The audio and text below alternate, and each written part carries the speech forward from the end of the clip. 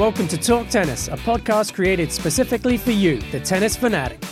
Join us each week as we work to elevate your game both on and off the court.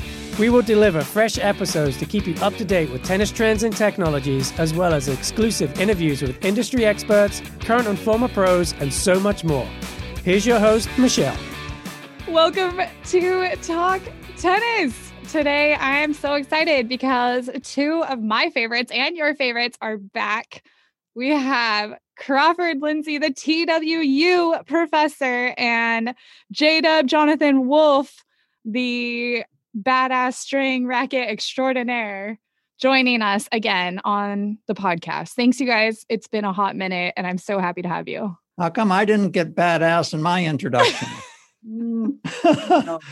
So this episode is going to be dedicated to answering some of those questions that we've generated, you guys have generated, Jonathan's generated, just some of these questions that we've always wanted answered. And some of us just don't get it, aren't smart enough, just haven't dived into the content or the science of it all. So I'm going to go to J-Dub and I'm going to have you kick this off with the first question. All right. I hate to start with such a heavy topic, but the universe has waited long enough. Let's make some news. What is your opinion of low-density urban sprawl? All right, I'm just kidding. Next, please. All right, so here's the real question. Oh, no. For a mid-morning snack, would you rather have a maple muffin? This is good. A maple muffin or a fruit bowl? Maple muffin for breakfast, maple muffin for snack, maple muffin for lunch, maple muffin for dinner. See, I'm sort of there with you, Michelle. Yeah, especially when you guys have maple muffins, it's hard to deny the maple muffin deliciousness. But then you got to ask the question, especially for the slocals, do you go maple muffin from Nautical Bean or vegan pumpkin muffin from Black Horse? I'm going to have to say both because, we got to support all of our local vendors. They know him at both places. And he's a troublemaker when he goes in there. So he doesn't really want a podcast about it. We need some sponsors. So call in all coffee shops with good pastries. Right. Okay, enough about me. All right. So that was a good icebreaker. Let's go. Let's get into the dreaded science where we ask Crawford questions from a book he wrote in 2005, which I'm sure he remembers word by word. I wrote a book? Exactly. Jeez. I'm taking notes just for the record. We in the tennis industry love to talk about feel and touch. Many string evaluation forms have separate scoring categories for both comfort and feel, or feel/touch. So the first question is, why don't you have tools at Tennis Warehouse University with the word feel or touch in the title? Also, and we'll probably have to take this after the first one, should we get rid of the field category in our TW playtest string form? I mean, are you prepared today to put the category of feel out of its misery? Michelle, have you ever seen the movie Old Yeller? Yes. Okay. All right. I won't do the summary. Anyway, so back to feel. Is there a reason why you don't have like a tool that's that where you basically provide hard data on feel or touch? Jonathan, I don't know where to start with that one, or if I can. Right. Yeah. I have my own answer that I've gleaned from you over the years. Okay. Well, first of all, a racket or a string has no such property as feel. Okay. There's no such thing as feel. That comes from the player. But the player does feel certain things that are coming from both the racket and the strings. One of the ironic things is that anything that you feel that gets to your hand then gets to your brain and is interpreted as whatever it is occurs after the ball has already left. Right.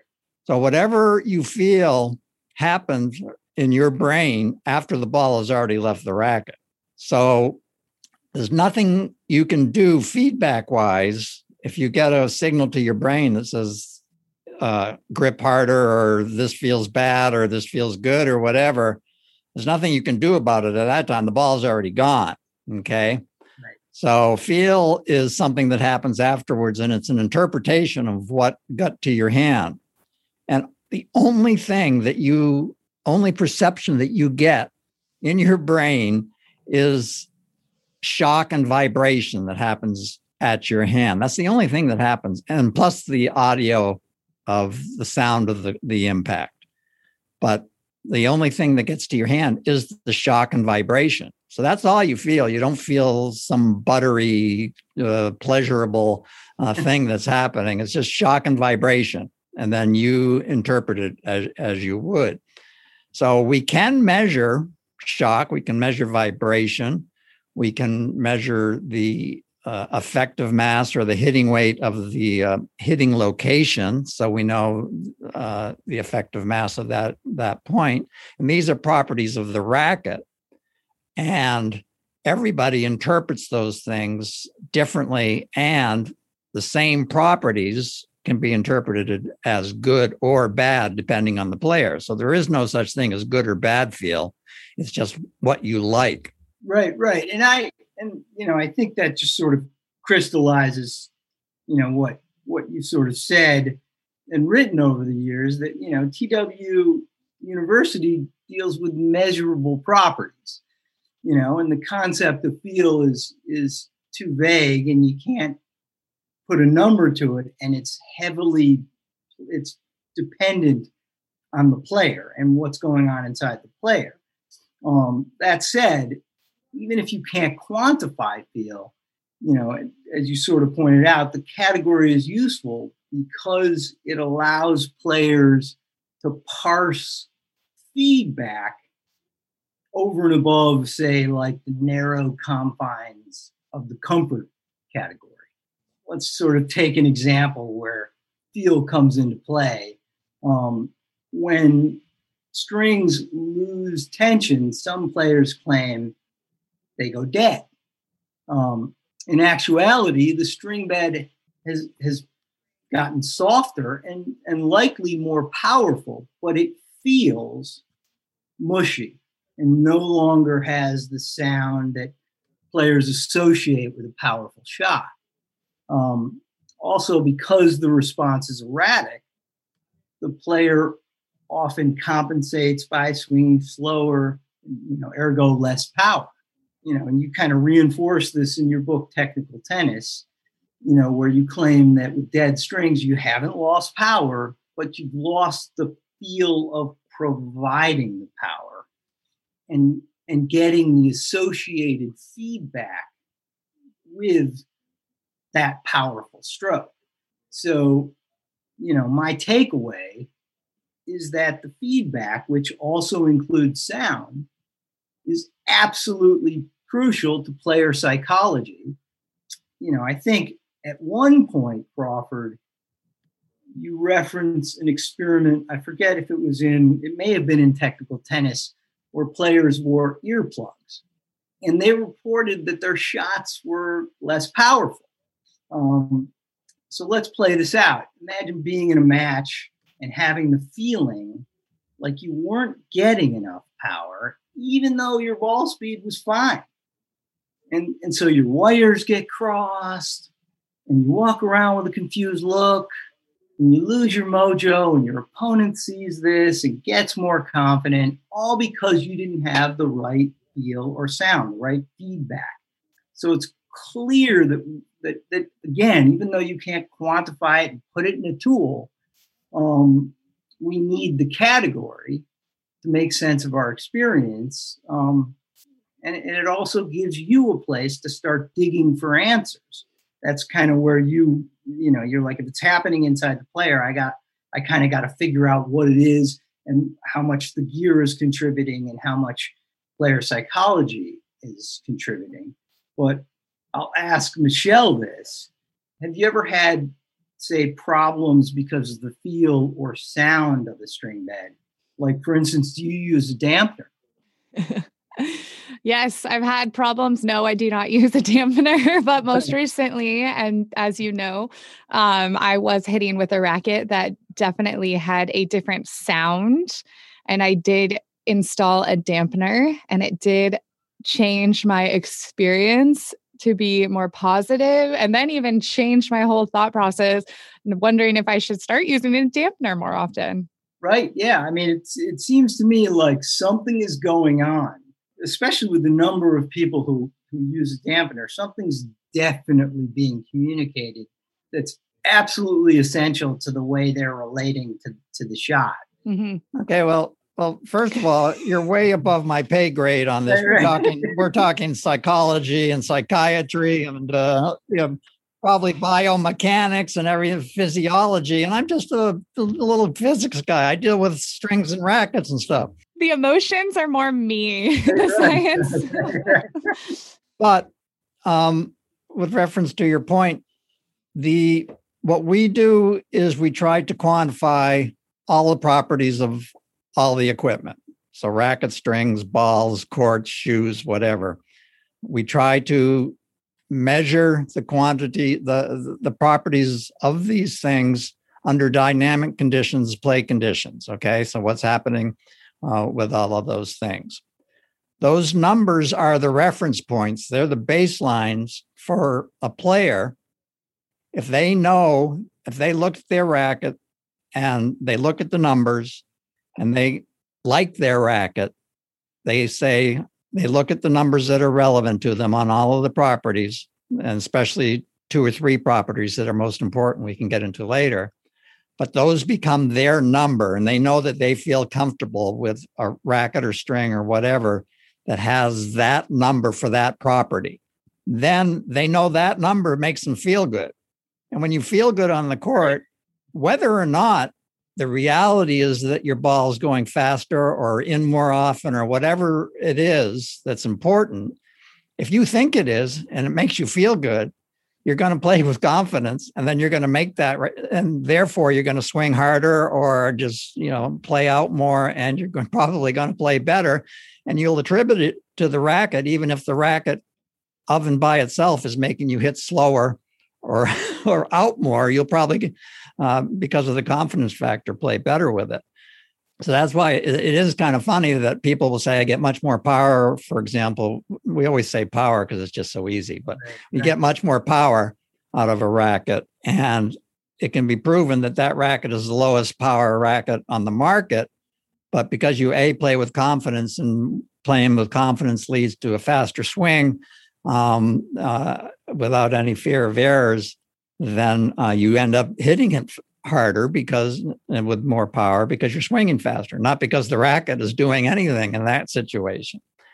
But at the end of the day, in reality, your interpretation of what's happening is probably pretty close to what's happening in reality. So in real life, a racket that's suited to you will have the proper power and will be approximately what you're thinking it's delivering.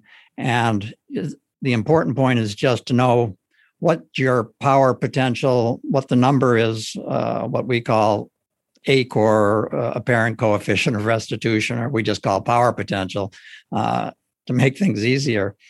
If you know what it is for a given racket, then any racket that's similar to that in that property will probably deliver the same feeling for you. I know that when you hit a successful shot, but the feel wasn't right, that can almost get in your head and you don't enjoy it as much. It's almost like, would you rather have a racket that chronically didn't feel right at impact, but somehow the shot always seemed to work, and maybe your match results were great, but you hated the feel of it? and if that would eventually drive you nuts so that you just gave up on the racket. Because I'm not saying this. Again, psychology. I mean, you're going to learn to like whatever works for you, probably. Right, exactly.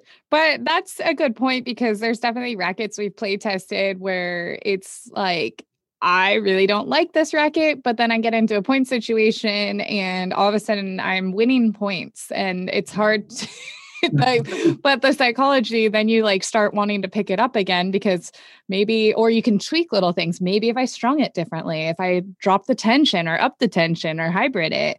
So I think that becomes a psychology moment, teaching experience where you're like, oh, relearn. Right. To ground this a little bit, we once did an experiment years ago, a very brief experiment, and it wasn't a complete one. It was just sort of a hypothetical. And 3 players went out on the court, and we had a target zone, a regular target, concentric circles, and each one was, that's where you aimed the ball. And you got 5 points for a bullseye, 3 points for outside that radius, and 2 points outside that radius.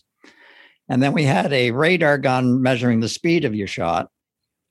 And we had a feeder feeding the ball to the player at the exact same speed and bounce each time. And then we had several different rackets that we were testing, and had 3 players doing this. So anyway, with each hit, the player we would record the speed of the shot, we would record the accuracy score and the bullseye, and then add those up and get a complete power and control score for that racket. I forget how many times we hit it and how many impacts each time, but then we asked the players, after they went through the 3 or 4 rackets, however many we were testing, which racket they liked the best. And of the 3 players, the one that recorded the most power and most control came in last each time. They didn't know what rackets supposedly they were playing with, so there wasn't any confirmation bias or otherwise happening. The rackets weren't blacked out though, so they were peaking. I know they were, but but still, what the control and power scores showed was happening, compared to their perception and what they liked, was the complete opposite of what you would think. Right. I mean, imagine what would happen if your favorite racket, I mean, Michelle, your RF97 autograph, you go down and you test it against a racket that, you don't like for whatever reason. No, I was going to bring this up though, because this happens. Play better with, the other racket in almost every category. But, maybe at some point, if you were to bring it into a match setting, there's something else about, your pro staff, which you absolutely need. So you'd ultimately pick it. But even like when we're doing play site data, however you pronounce that word, this blows my mind, because it's so hard to control. Again, once you start talking about feelings and emotions, it's not a scientific thing. We can't get it on the, you can't measure that, because if I'm testing an RF97 next to a Pure Drive Tour in my head, and they're strung the exact same way, and I'm hitting the exact same, I'm like warm, I'm same exact balls. In my head, I'm thinking, okay, I know the RF has a little bit more mass. I know the Pure Drive Tour swings a little faster, but I also feel like I can hit a bigger ball with the, and so like I might be like stepping up and trying to put more of my weight in, like my stroke changes. Right. Exactly. So I guess, yeah, but now we're really getting right. So it's hard to have an accurate test, but I just sort of brought up, the reason I brought it up was because feel can get, sort of complicated when you're trying to convey it to other people real quick. I mean, whenever I see like a word like playability, which is extremely vague, or again, touch or feel on, say, a string package, I think, well, why stop there? Why not include like world peace or eternal bliss? I mean, there's lots of things that don't have numbers to them that you can just kind of throw in there and say, well, we thought it was there. Well, and that's why we do what we do. I mean, when you come down to, at the end of the day, we just measure the properties of the equipment. Right. And we can tell you exactly which equipment will do what. And performance-wise, which will give you more spin, which will give you more ball velocity, which will give you more trajectory, which will have less shock and vibration. All of these things are measurable, and they are properties of the racket. And we take the player out of it. Okay. Right. I know, yeah, I was gonna say, and maybe take it a step farther as like, what do you measure that can like begin to let a player know how they might feel, kind of thing, like right. stiffness or vibration. Exactly. Right. And so there's two ways to go about using all of our tools that utilize those properties, those measurements. Is that one, you have a racket that you like or a string that you like, and so you want to get something similar, although you might as well just stick with what you like, and why get what you can.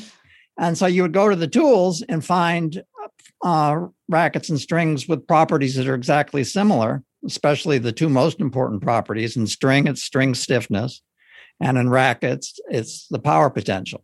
Those two numbers, and the closest thing to power potential that would be hitting weight or swing weight. Those three things are almost the same thing when it comes to rackets.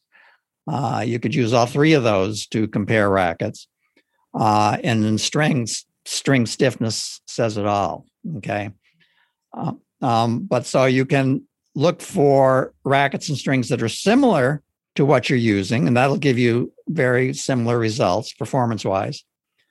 Or if you're not satisfied with your present equipment, then you go and the tools are arranged such that they're in scales, and so that you can pick something that's X% more or less of whatever you're looking for. So if you want more power, more spin, more comfort, whatever, you just look for properties that are 5%, 3%, whatever, more or less of your present racket or string. Yeah, I mean, if I'm playing, for instance, with Tecnifibre NRG squared, I know I'm a multi-filament player. I basically like the feel of that kind of string, but I reach a point where I want a little more control. I can go to your string tool and just look for a stiffer string in that category, and I can be reasonably certain that it's going to leave the racket with less power and give me more control. Well, with respect to that, maybe not, because string works kind of counterintuitively, where a string with the most power may or may not give you more power or more ball speed. Okay. And the reason being is that a stiff string, when it comes to energy return for strings, it all comes down to stiffness, and the energy will go into the softer material. So you have a ball and a string bed. Usually they're about the same stiffness, okay? Which means 50% of the energy will go into the ball and 50% will go into the strings. So say you make your string bed stiffer by either using a stiffer string or by raising the tension, then your string bed will be stiffer than the ball. So more energy will go into the ball, and that's a bad thing because the ball loses 45% of the energy that goes into it. Okay. So a stiffer string gives you less ball velocity. So that means all polyesters give you less ball velocity with respect to bouncing off of a racket. Okay. But because you lose that ball velocity, you will end up swinging faster. You can swing much faster. And swing speed always trumps racket inherent or strings inherent power. That's why Michelle gets more power from Kevlar. That's what I was going to say. Right. You know, Right. mean, The this is- most powerful string gives you can give you the least velocity, and the least powerful string can give you the most velocity. I mean, it doesn't happen that way all the time, but predominantly so. Literally say it again for the people in back, because when I say that about Kevlar, a Kevlar hybrid, people are like, "Oh no, it's the most control-oriented string. There's no way you're there's hitting no bigger." power, right? Yes, there Yeah. is. Right. Because it literally unlocks the most powerful source of power, which is your stroke. Yes. Yeah, exactly. So that's just, and part of the challenge for anyone is figuring out how they relate to the data, which is great because, you kind of want people to take ownership of that. I like your concept of energy flow that you sort of touched on. We tend to think of things like, this is more powerful than that, when in fact, rackets and strings tend to limit or at least regulate the amount of power that makes it to the ball. So in some ways, they are both sites of power loss. Yeah, well, power loss is the key word there. When manufacturers make any of this equipment, they're not putting power into a racket. They're limiting the power loss is what they're actually trying to do. Right. The amount of energy that goes into an impact is defined up front by the energy in the ball and the racket as they come together at collision point. So the energy is already there. You're not going to make any more. You can't create more during the impact because you have the latest whiz-bang features on either the string or the rackets. They're not going to put more power in. They're just going to prevent power losses or energy losses from happening during the impact. So really, you never add power. You're always just trying to lose less. That's what a manufacturer will do with their rackets. The main things that most contribute to limiting power or energy loss is the mass of the racket, specifically the distribution of the mass. So you want again, here's that term, hitting weight or effective mass, the point of impact on your racket at that location. You want the highest effective mass. Okay, so when a ball hits a racket, it's not using the entire mass of the racket. You can calculate each spot how much weight is actually coming into play during the impact. Okay, so the number one thing is you want that spot to be as heavy as possible.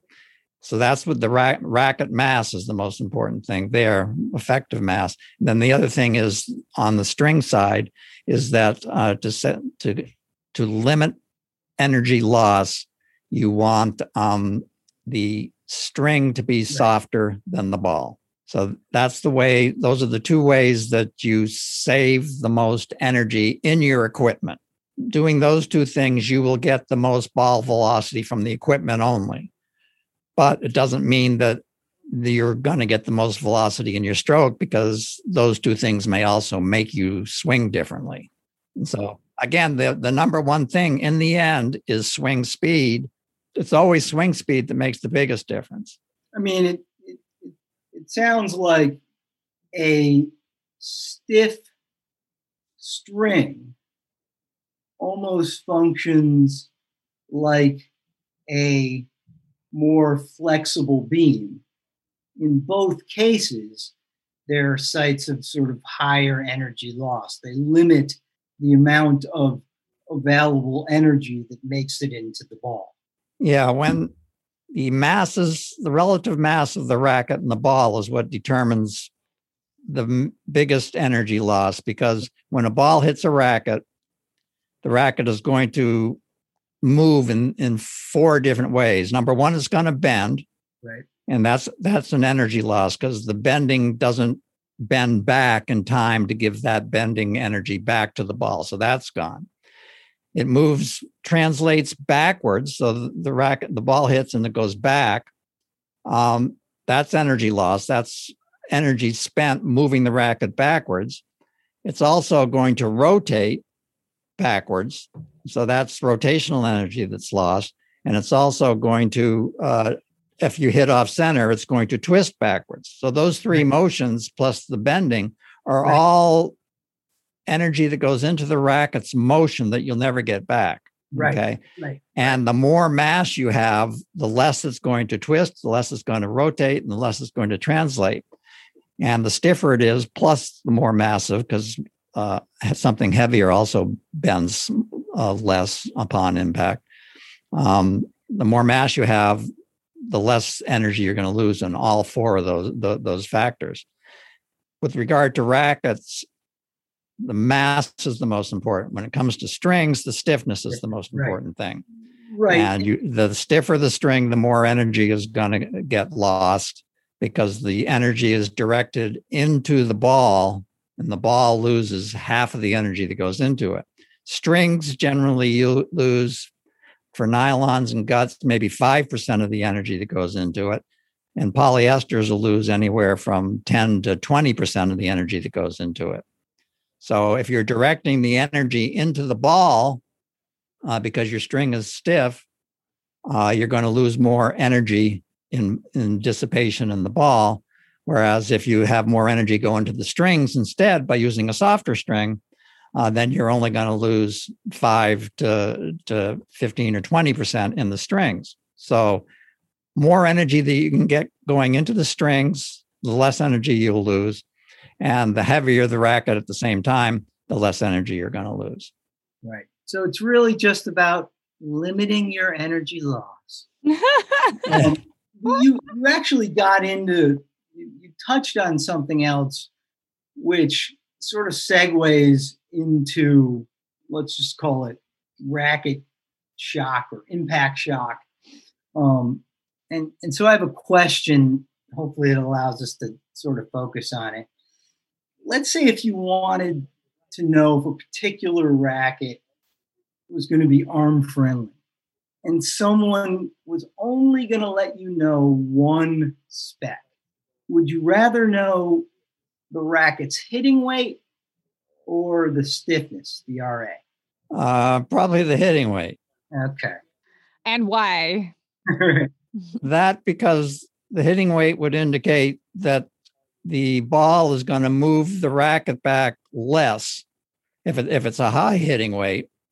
So if the racket goes back less, the arm goes back less, and the elbow gets a smaller shock. So that there's, the racket displacement. There's less movement there. Stiffness will actually increase the size of the force upon impact, but it will be for a shorter amount of time. But because it's a shorter amount of time, your arm will actually move a little bit less also, but the mass is a much greater effect.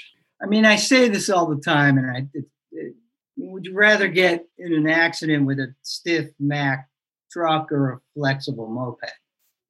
But wait, here's a quick question. Let me interject.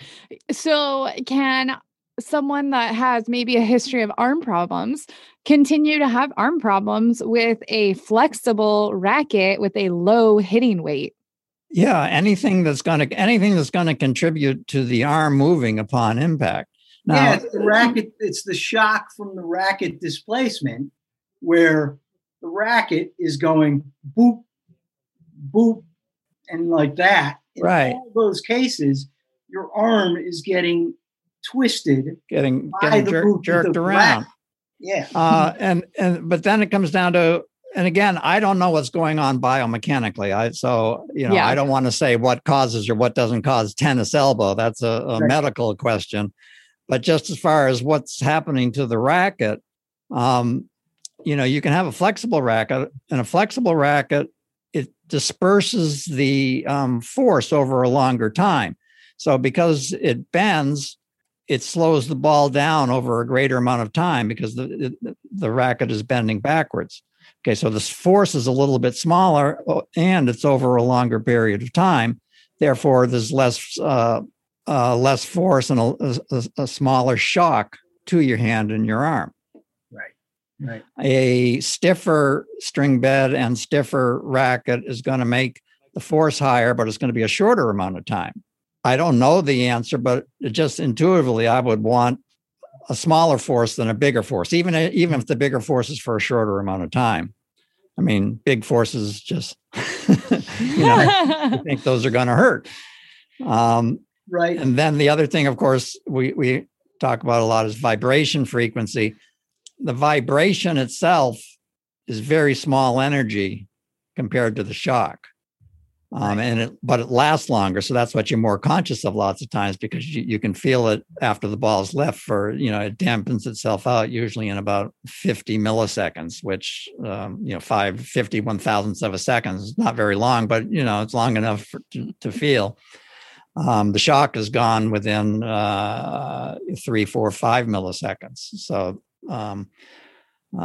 So you're not as conscious of it, but racket displacement is just, creating more force than the vibration that's coming from, say, both the string bed or the string bed and the racket. Yeah. Yeah. And, when I used to get calls from folks and they wanted advice on, how to solve their tennis elbow issues, I immediately went to the racket weight. I was just curious, over that feature, first. But then we get into the problem of, racket weight is going to cause less translation and rotation of the racket. Right. Are you going to hit the ball late? Yeah, exactly. They may be hitting late or ruin their mechanics in one way or another, which would then, make the problem worse also. And as a result, I was basically advising 3-5 players who were playing with, a racket with a 305 swing weight. I was putting them into rackets with 350 swing weights and saying, you'll be fine. You'll win the collision with the ball if your racket ever makes it there. But and that's the thing is like each person needs, that's why demoing is so important. Each person does need to demo rackets, because even just me and Mark Boone, we have very different stroke styles, but we like rackets that have very similar swing weights. And I am always like on a play test with him and I'll see him swinging a racket well above a 350 swing weight or high heavy hitting weight. And I'm like, that's definitely a different way of doing it, compared to how I am. And it works for him. It works for his mechanics. Mine works for my mechanics. So you can have two different styles and still, so I don't know, just saying, demo, try it out. Demoing, in the end, it's all about what you like. And like we said earlier, what you like is going to make you play better probably anyway. That's why it's just, again, so important to be able to quantify all of this stuff. And so that everybody has a baseline context within which they can make their decisions intelligently so that, So this is, one other question I had about sort of the way the industry labels things. I know we've sort of talked about your power tool, but maybe we can get into it in a little more depth. The industry tends to refer to heavy players' rackets as control rackets or control and feel. And they refer to light, stiff rackets as power rackets. However, your power tool at Tennis Warehouse University tells a more complicated story. Is this going to be a complicated answer? Yeah, right. Well, I was going to say this might be a good stopping point where we can pause this conversation and then carry it on into a future episode. Right. Now I'm remembering why these don't get done as often. Maybe we can package it and turn it into 2 episodes. That's what I was thinking. Okay, let's repackage then. Okay, so that's great. If you are interested in hearing the answer to the question that Jacob just asked, be sure to tune in to a cliffhanger part 2. Right. Okay. And until next time, happy hitting. Thanks so much for listening. Make sure to rate and review this podcast wherever you download your episodes. And be sure to visit our websites for all of the tennis deals at tenniswarehouse.com, tenniswarehouseeurope.com, and tennisonly.com.au. Hope you enjoyed this episode, and until next time, happy hitting.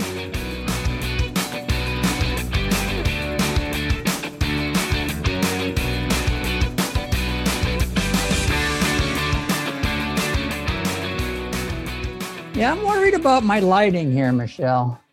You look great. Yeah, you look better than in person. Oh. Do you have the pretty filter on? Now I feel self-conscious because I don't look as good. I got the look handsome, hunkish, and 20-year-old filter on.